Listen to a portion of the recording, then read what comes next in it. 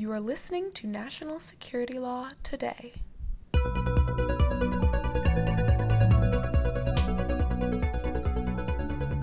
National Security Law Today is back in a new year, and to say we're facing new challenges in national security law may be an understatement.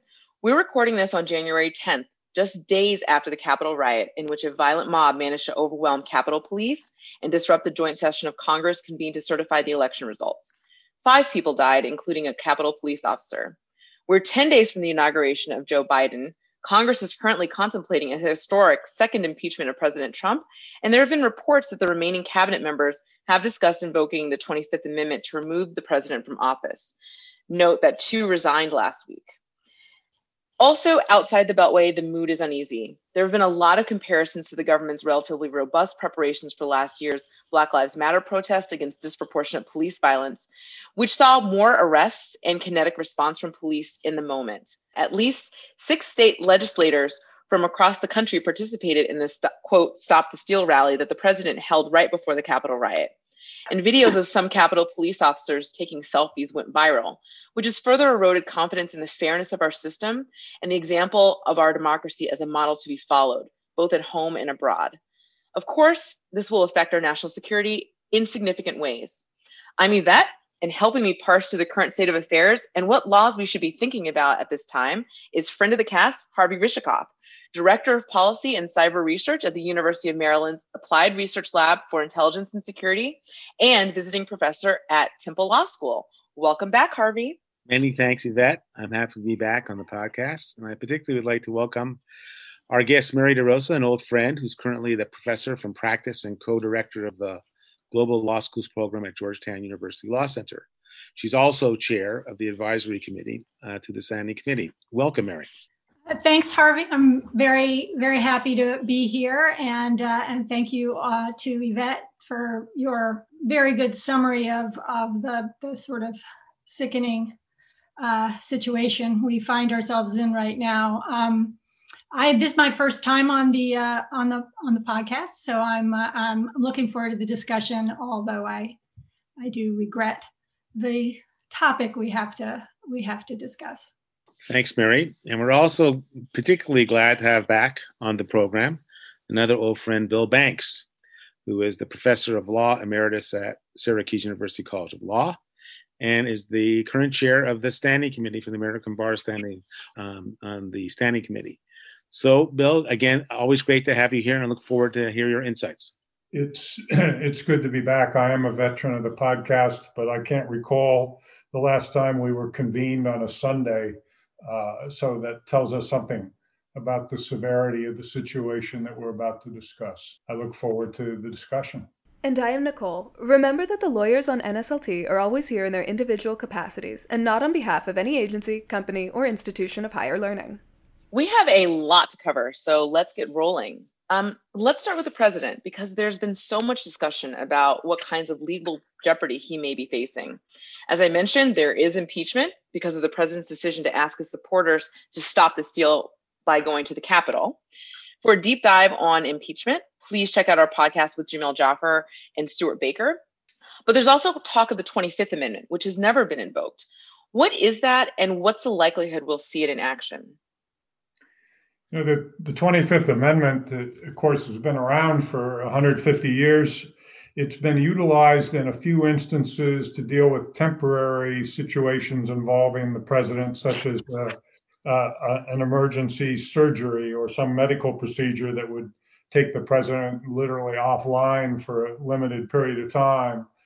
But now we're here to consider the possibility that a more serious and substantive use of the 25th Amendment might occur. There is a provision in Section 3 of the 25th Amendment that allows the vice president and a majority of the cabinet to submit a letter to the president pro tem of the Senate and the Speaker of the House asserting that the president is unable to perform and discharge his powers and duties. If such a letter were issued by the vice president and a majority of the cabinet to the speaker and president pro tem, it would then be incumbent on the president to respond with another letter, if he so chooses, which says in effect, I'm just fine. If the president issues that response letter to say that he is able to carry out his duties, then it's possible for the same set of cabinet officials and the vice president to issue a second letter back to the same officials, the speaker and the president pro tem, saying, no, he's not. At which time then the ball, if you will, if this were a game, it's not, would be back in the congressional court, and the Congress would have to convene to decide the matter. Is the president capable of carrying out his duties under the present circumstances? And this has never been tested. And for a vote to actually rule that the president is no longer, the president would require a 2/3 vote by both the Senate and the House. All of that, of course, would have to occur over the remaining few days of President Trump's term. The real problem with this mechanism is not that its theoretical approach, although it's pretty cumbersome and unwieldy. The real problem, I'm afraid, is political. Vice President Pence would have to take the initiative here, and he has apparently stated through his aides that he has no interest in working with this mechanism. In addition to that, that's a death knell for this device right at the outset.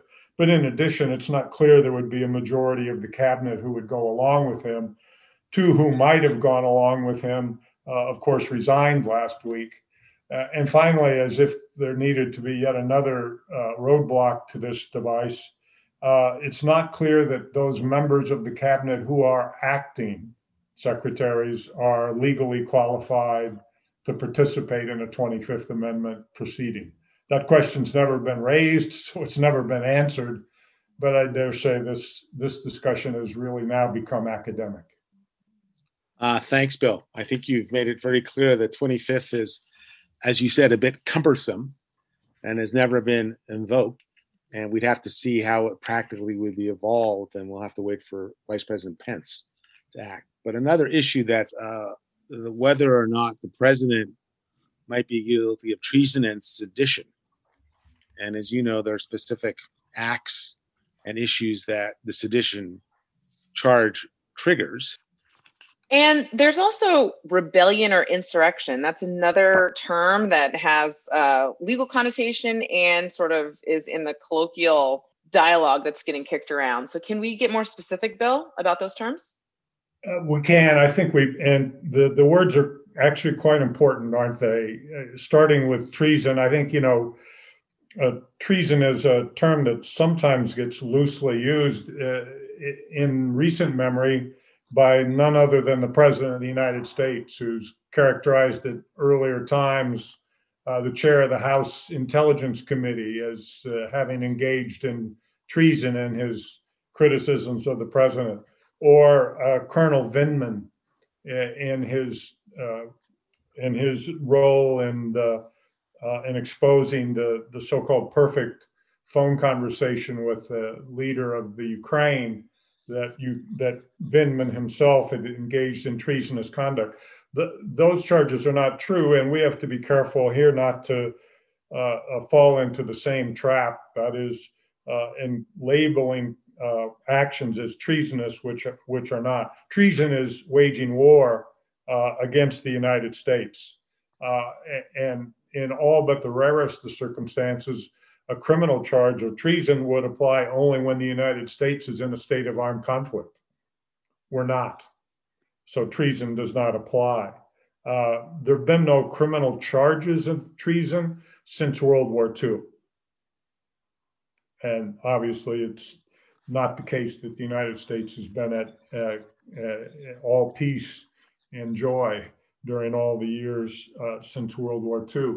Over to sedition and insurrection, it's true that there are these two provisions in Title 18 of USC, 2283 and 2284, which lay out crimes.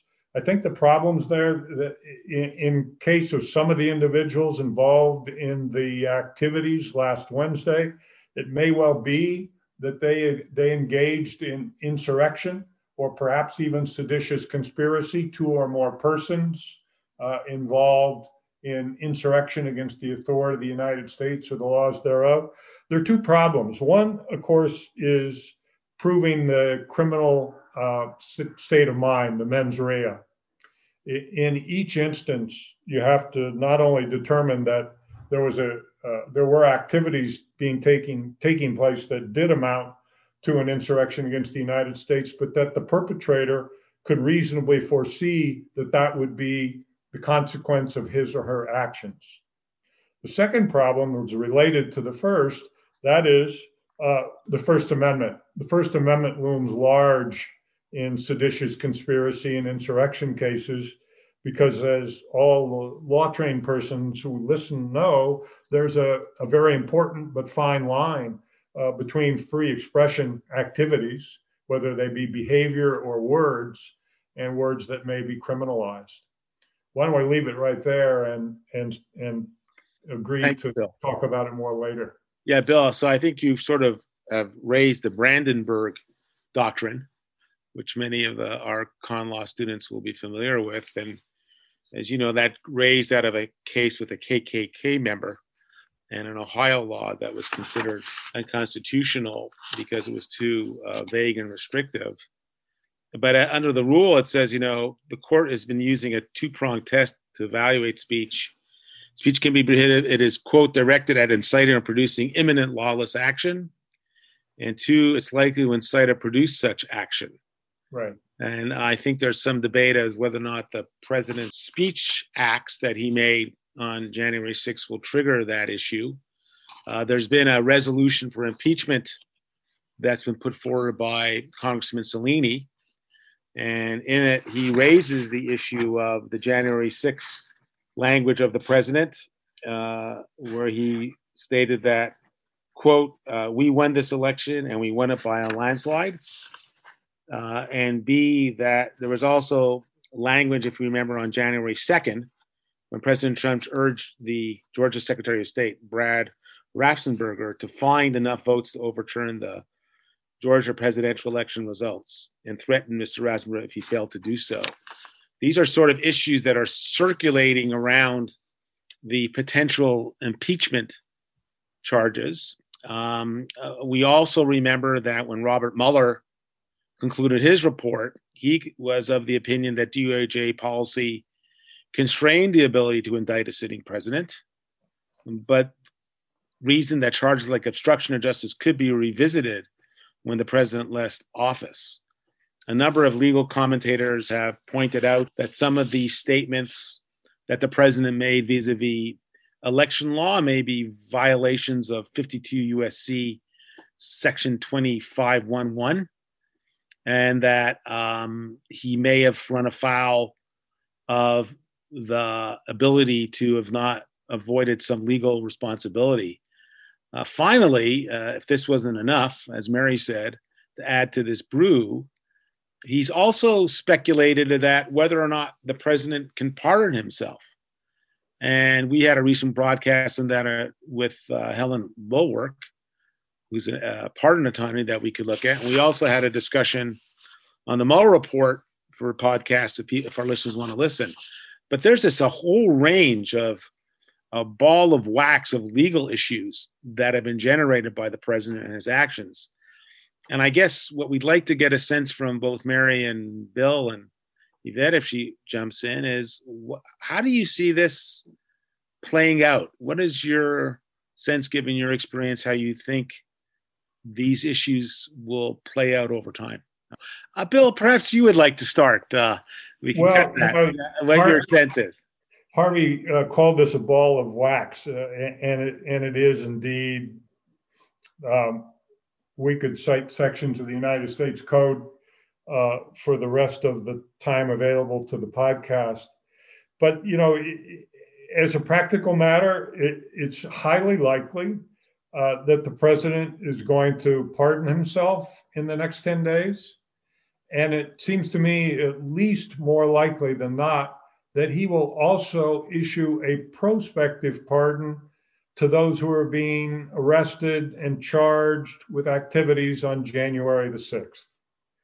And as sad as it would be I think in both instances, certainly in the latter instance, I think the prospective pardon of a group of those responsible for the January 6th siege on the Capitol could be pardoned lawfully, because there are no limits, substantive limits to the president's pardon power.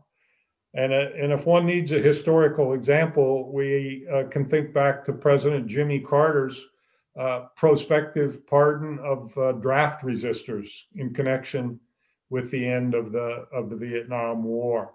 I think President Trump could pardon this group. As to whether he can pardon himself, as most of your listeners will know, that question has never been answered definitively by a court or any other senior government official. There was a question raised during the Nixon administration and Watergate about whether President Nixon could pardon himself. As we know, ultimately, he resigned and then was pardoned by President Ford. Some have thought that pas de deux, if you will, would occur next week with Vice President Pence and President Trump. If President Trump is being straight with us here, that seems unlikely. He says he has no intention of resigning, but I think he could venture a self-pardon. And then the only way that the issue would be adjudicated is if he's charged with some other crime. It could be any of the lists that, Harvey, that you mentioned, or others that have arisen during his term in office. If he's charged with a federal crime, he, of course, would defend initially by saying, you can't prosecute me for this. I'm pardoned. So then a judge would be asked to decide the lawfulness of the pardon, the effectiveness of the pardon in the case of a president pardoning himself.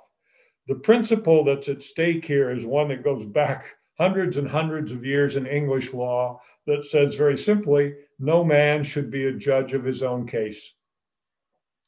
That's probably at the very top of the list of important principles of Anglo-American law, and it should stand in the way of a self-pardon. But there's no law, and it would be up to a judge to take the bold step of offering a legal interpretation. Thank you, Bill. I think there's a document that Mary McCarthy, if we all remember her from DOJ, the legendary, and she opined that the self-pardon may be not constitutional. Right. But it wasn't really an OLC opinion, and not sort of, and a lot of legal scholars have sort of debated about it. But I guess, Mary, one of the issues also is for you to opine on any piece of the wax that you'd like to pick at, but that also this would not affect a state prosecution. And we know the Attorney General of New York has some cases pending. And how do you see that federal pardon, unless it's removed from state to federal court to exercise the pardon, he still would be sort of exposed at the state level. Mary, do you have any thoughts about what advice you might give the incoming Attorney General, if it's Merrick Garland, about how to proceed in these matters? Well, I don't know if I will give Merrick Garland advice, but I guess I have some thoughts about what he might be thinking about. But first on the state prosecutions, it is certainly true that the pardon will not cover those, and I mean it does cover crimes under DC law because that is federal law, but it doesn't under New York State. And we know that there are some very active investigations against at the local level in the city of New York and at the state level, at least civil investigations of him there. So those will go forward, and there is, so that is a risk for the president post his administration. What might, as Bill said, if the president decides to pardon himself, that will be the first time it's happened. There is, as you said, Harvey, a longstanding Department of Justice view that it is not constitutional. Self-pardon would not be constitutional, and that is the view of many constitutional scholars, but it's not established. And the Attorney General very well, as Bill suggested, might decide if something, if a case comes up, decide to pursue a prosecution and get this issue to the courts for the first time. But there are a lot of sort of technical prosecution. I mean, there are obviously issues with evidentiary issues, which are always very, very difficult in the case of the president. It's sort of everybody knows what he meant, but if his terminology is vague, will a jury convict? That's any prosecutor is going to be thinking about that, and those will be real issues with the president, at least on some of the possible criminal charges against him. Beyond that, there's always the question of do you want to prosecute a former president? I mean, this is something that many presidents have considered. The Obama administration, the President Obama's view was we're looking forward, not backward, not wanting to pursue actions against the previous administration. I do think this is different. The kinds of actions that President Trump is engaged in are simply nothing we've ever seen before, at least in modern U.S. history, and I think probably all of U.S. history. I just am not, I haven't done a full study, but we are talking about somebody who has engaged in activity that is unlike anything we've seen before, and I think the kind of traditional view about the challenges of prosecuting a former president might not hold in this case. Thanks, Mary. I think there's been some historical, though thin, sort of examples of the prosecution and impeachment of someone who's left office before, some cabinet members under Grant, but we've never had it dealing with the president. I guess the other issue, Bill, you kind of speculated that the president might think of having a pardon for the individuals who participated in the mob action on Congressional Hill. And what do you see as some of the charges? Because I know the U.S. Attorney, acting U.S. Attorney of D.C. said he's going to be pursuing cases. What do you see some of the violations that those individuals will be potentially exposed to?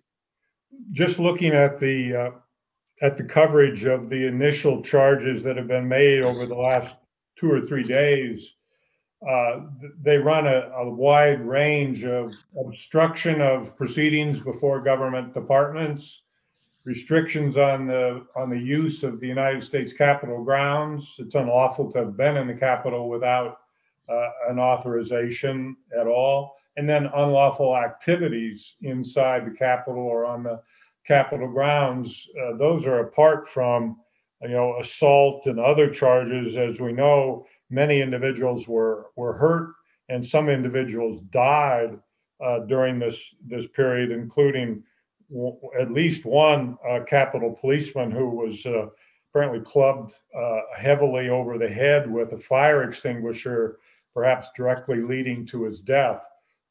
So we could see some very serious criminal charges arising from that action. I believe that conduct was captured on video or still, so it certainly won't be hard to at least charge one or more individuals with that crime. So the list could grow, I think, of criminal charges that can be brought against these individuals.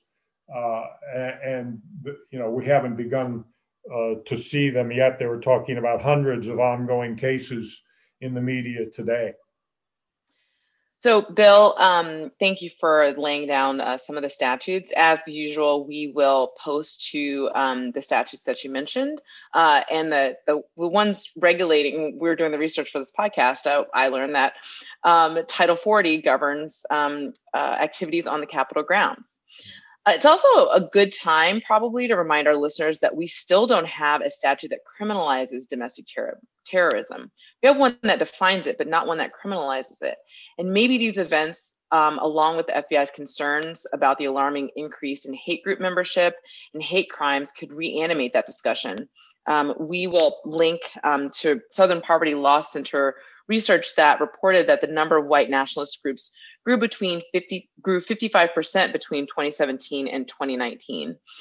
We also reposted our conversation with Seth Jones last week on domestic terrorism, in case you want to go deeper on that topic. So one big question is, how did this successful attack on the Capitol happen? We're still unpacking everything, and I'm sure we'll get more details from a parade of investigations, some of which have already been announced. But we know that Mayor Bowser had difficulties activating the DC National Guard, and apparently the request of the Department of Defense for assistance were not answered in a timely manner. Fortunately, we did a deep dive with Bill and Harvey back in June on this topic, so we know we've got the right people to answer this question. Can we do a quick and dirty review about some of the authorities we might have expected to be invoked and where the breakdowns happened? This is a recurring theme, not only in this podcast, but unfortunately in far broader circles. You know, as most of your listeners know, the National Guard are in their default role subject to command of state governors. District of Columbia is not a state. One might expect that the mayor of the District of Columbia would assume the role of state governor and command her guard. Unfortunately, that's not true. As things now stand legally, the Guard in DC are subject, ironically, to command by the Secretary of the Army, who in turn, of course, reports to the Secretary of Defense, who in turn reports to the President of the United States. So federal control remains over the DC Guard, even in their so-called Title 32 or state National Guard capacity. Of course, Mayor Bowser knows that. She learned it, if she didn't know it before, she learned it harshly from last June's set of circumstances at Lafayette Square and beyond. There's a lot of work being undertaken as we speak on revising the law that will allow the DC Guard to be subject to the mayor's control. I think we can expect that law reform in 2021, either as a part of a new NDAA or as a freestanding piece of legislation, likely part of the NDAA. Meanwhile, as we learned last week, having a federal mechanism with various layers of review responsible for deploying state and local guard does not always work very well in DC. I don't think it was the fault of the mechanism this time. It was that the officials who were involved in the planning before the fact either dropped the ball in touch points, in handoff points, or simply failed to follow through on the plans that had been prepared. Apparently, the Capitol Police could have called forth National Guard reserves and reinforcements around the Capitol, even in advance of the arrival of the group that was marching from the ellipse up to the Capitol, and they simply failed to do so. Thanks, Bill. As always, you succinctly laid out some of the issues. I think one of the issues that should be generated by this event is an independent commission for us to evaluate in a TikTok how this unfolded. And part of it is jurisdictional, and part is the speed with which the relevant political entities responded to what was taking place. So I think it would be very helpful, and that then should result in a series of recommendations that may give the mayor a lot potential more power, as if she was a governor or he was a governor, to be able to coordinate a set of responses of a potential riot-like situation. She has sent a letter, the mayor has sent a letter to the DHS secretary that I think will post, making a series of requests to the federal officials in order for one of them being the potential to deny any more permits between the period of now and the inaugural based on either and or COVID issues in a time, place, manner, so that not content-based, but just as a security matter given what's happening. So I think this has shown a problem for the city and the district and the Capitol Police vis-a-vis how they coordinate and the speed with which they coordinate being any protective forces. I would say that when I was at the Supreme Court, we would have activated the Supreme Court police, would have spoken to the Capitol Police, and would have reached out to the DC police. If we would have thought that this was rising to a real sort of siege situation, I think through those coordinated state sort of powers or city powers, we then would have reached out to the Department of Defense. But that's why I think it's going to be very important for us to have an investigation as to how this rolled out, so that we are not in the future will be confronted with a situation in which the Capitol is unprepared to defend the appropriate buildings. Thank you, Harvey. And yes, the statement from DC's Mayor Bowser that he is referring to, we're going to put that in the notes to the podcast, but she did write a letter to acting DHS Secretary Chad Wolf requesting, among other things, a pre-disaster declaration under the Robert T. Stafford Act and a suspension of any permits. The Washington Post has reported that there are several permits in the approval works for the inauguration. The mayor has asked that the federal government not to approve any permits around the inauguration. While we are continuing to talk about the coordinated federal response, and especially about DOD, there has been reporting that House Speaker Nancy Pelosi had contacted the chairman of the Joint Chiefs, General Mark Milley, to discuss precautions to keep a, quote, unstable president from initiating military hostilities or accessing the launch codes and ordering a nuclear strike, end quote. The speaker reportedly told her caucus she had received assurances from the chairman that there are safeguards in place regarding the launch of nuclear weapons. This is obviously a very serious statement. What is the concern here, and what safeguards might the chairman have been describing? This is an issue that's actually come up repeatedly, or a concern that has come up repeatedly over the last 4 years, and it is about the president's authority and the lack of constraints on the president's authority to use nuclear weapons or order a nuclear strike. It's called the sole authority issue. The president has the sole authority to order a nuclear strike, and the procedures for doing that, were developed during the Cold War. The priority, the emphasis, the concern was responding to a nuclear attack in action. They emphasized speed, minutes counted, very efficient, very streamlined process. But it is a process that the president is not. There is no requirement for the president to seek input, consultation, legal advice, legal input. Doesn't have to go to Congress. Doesn't even have to either through executive branch process or through legislation. Doesn't even have to talk to the Secretary of Defense. For a while there has been a concern that this is something that maybe ought to be looked at, and presumably what Speaker Pelosi was concerned about was exactly this: that could the president just decide to authorize a nuclear strike, and what safeguards would there be? The fact is that once the president decides and issues that decision to the Pentagon, the process required is quite automatic. The decision goes to a team in the Pentagon. They translate the decision into an order, and it gets sent out. And then the verification procedures that are required, again, are only procedures to make sure it really is the president's decision, verifying codes, et cetera. A lot of people, and I suspect what General Milley was talking about was a sort of more informal safeguards. And you do hear a lot of former secretaries of defense and leaders talking about, well, it's not a concern because everyone knows the military is required to not to follow illegal orders.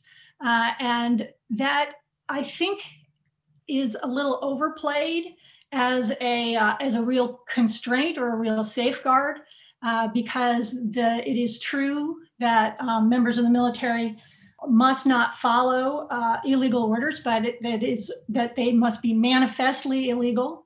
And particularly if you're talking about someone at a lower level, that's just not going to be clear to them. And the law in this area is not clear cut. Now that's a worst case scenario, and I think there are very, very serious concerns there. This is an unusual situation, and my guess is what General Milley was saying to the speaker, presumably, is that the leadership would hear about it, and they would exercise control over the situation. The procedures don't require that, but they can informally make sure that happens, and try to turn around the decision, presumably. Of course, the president can always fire them. So I think this is a situation that after in the new administration, I certainly hope it is an issue that's going to get a lot of attention, and either through and many people have been paying attention to it and recommending that, either through executive branch procedures or through legislation adding some protections into that process. I guess one issue that also I will pose to you guys, which is this concept of how Twitter, Facebook, and YouTube have banned the president's accounts following the Capitol riot. And Parler has now been removed from Apple and Google. And I think the ACLU has already come out saying that the removal of the president's accounts may be, in their view, an inappropriate approach for outright banning of the president being able to have access. So is this, it will raise also our communication, the Communications Decency Act, Section 230, which the president also has been focused on, for giving the social media their sort of get out of jail card vis-a-vis no liability for what they post. So I'm wondering, between Bill and Mary, what do you see as the outcome flowing from this actions by the social media, and what would you recommend? I can take a first stab at this, and I'll be very brief. I think that there are a couple of points that are not really in doubt here. One is that the social media companies are not the government. And so they're free to make their own decisions about which customers' accounts they wish to support and which they do not. It may be wrong for them to distinguish among their customers on the basis of who they are or the content of their message, but it's not the government's decision making in that case. And so there's no First Amendment barrier to the social media companies doing what they've done. And in this case, as you say, Harvey, taking the president off of Twitter and the other steps that were taken. The statutory problem that you allude to, Section 230 of the Communications Decency Act, is a different kettle of fish, because that essentially removes the liability from the internet platforms for speech that their users post. Very controversial. Hearings have been held, proposed changes to the law, a flat out repeal of that protection, which is what President Trump sought this year with his veto of the NDAA. We all know that Congress overrode his veto, so Section 230 remains. And it'll be something that Congress will be dealing with this year. Mary, do you have additional thoughts about that? Only it's sort of that the issue is controversial on two sides, because a few years ago, there was a lot of talk about specifically terrorist content, terrorist speech in the social media, and a big push or at least a lot of talk in the Congress about some sort of regulation of social media and requiring them to deal with terrorist speech. And the concern there was, the controversy there was exactly what you were just discussing, Bill, is that that this is the government regulating speech. It's state action. First Amendment is implicated. A lot of this is political speech, and just how very, very major concerns about the government getting into regulating social media and what content can be on social media. On the other side, so what does social media do? And what has been the answer is social media engaging in content moderation on its own. So it's trying to be responsible, presumably, to some degree, with how it deals both with terrorism content and more recently disinformation and a variety of other things. And then the controversy that has come up on the other side, and there are these immunity provisions in Section 230 that gives them a great deal of flexibility legally on how they do that. The controversy on the other side is that the president and many conservatives think that they are going too far in their content moderation of particularly the President Trump's speech and his supporters. And so I think there probably will be some revisions to Section 230 and so to the immunity provisions, but I don't think enough to. I think the controversy and the difficulty of this situation will remain. I think and kind of an interesting angle on this too is that, as Harvey mentioned, Apple and Google have banned Parler, which is known for having looser content moderation policies and has become a haven for some more extremist content. Apple and Google banned Parler, and Amazon announced that they were going to suspend web services. And so now there's sort of like an additional layer of the big tech industry regulating itself. So we have these three big tech companies that are disrupting this platform. And so there's some consternation about whether or not the industry, like these other outsized players, effectively killing Parler is something that they should be empowered to do. So I'm sure we're going to hear more about those issues as Congress takes up the CDA issue in the future. Just one last issue, I'd love to turn our attention outward. These events have obviously concerned a lot of people in the United States regarding the state of our democracy, but we're also seeing a lot of reaction from our foreign partners and adversaries. For example, the prime ministers of Britain, New Zealand, Australia, and India expressed their shock and dismay, while representatives from less friendly nations like China, Venezuela, and Nigeria sarcastically commented on American resiliency. Iran decided to seek a red notice from Interpol to arrest President Trump and numerous U.S. officials connected to the killing of General Khashoggi last year.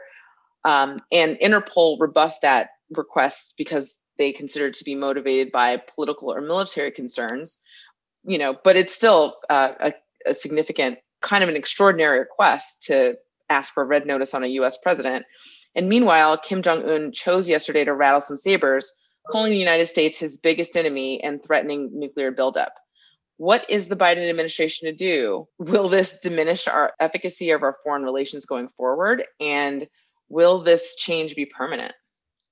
I think that probably the best spin on all of this is that it was a one-off, that the Biden administration takes office in 10 days' time, and relationships will be built and rebuilt in a different direction with those nation states that you mentioned and all others. I think this is a stain on the honor of the United States, to be sure, but it's not necessarily one that has to last. And I think the Biden administration and the team that's in place there to work diplomacy, foreign relations, and national security will, from day one, be striving to rebuild positive multilateral relationships around the globe. I'll just add to, and I agree with everything that Bill just said. I think there will be, when Biden comes in, I think most of the, or certainly our allies, most of the world will see that as a new era and a chance to return to the views of the U.S. that they've had before. And but I do think there has been a seed of distrust sown because of the Trump administration. I think most of the world doesn't understand how it happened and isn't confident it won't happen again. So I think that will continue to complicate things for the U.S. But I think it's not. There will be a break, and there will be an understanding that President Biden is not President Trump, and that now the only other point is that for our adversaries and particularly North Korea. North Korea is absolutely going to challenge the Biden administration very early on. They always do, and so I think for sure you'll see that. I think maybe Russia as well.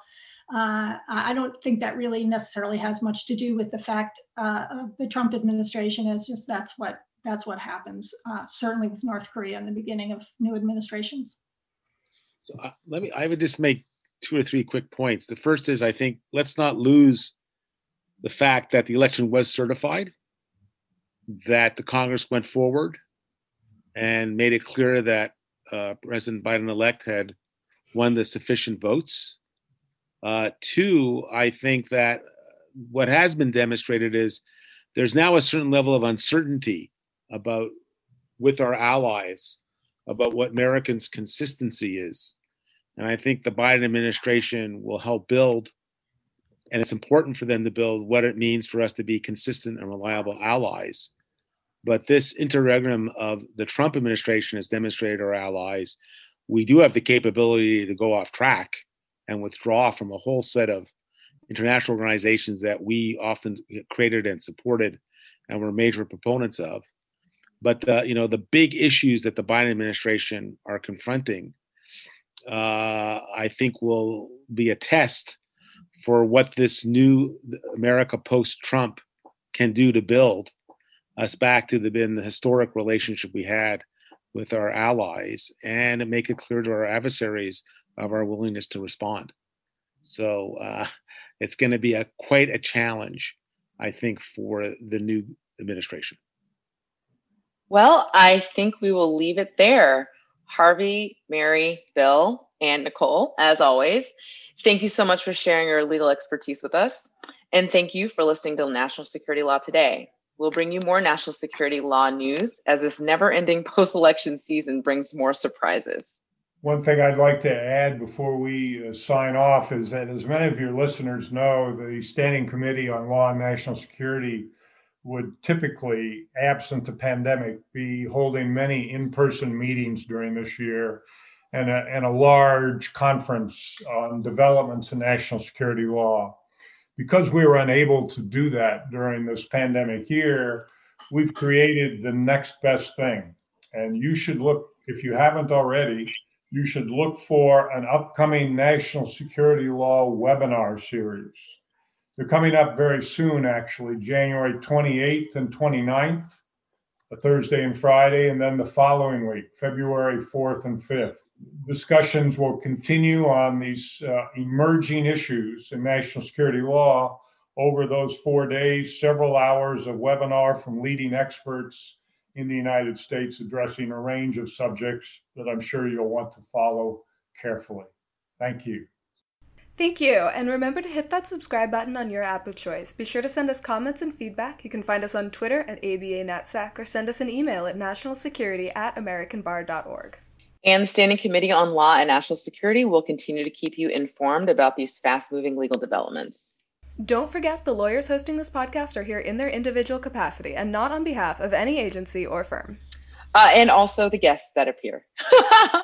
Be well, everyone. Be safe. We're all in this together, even though we're apart, and we'll see you next time. The views expressed on national security law today have not been approved by the House of Delegates or the Board of Governors of the American Bar Association, and accordingly should not be construed as representing ABA policy. Thanks.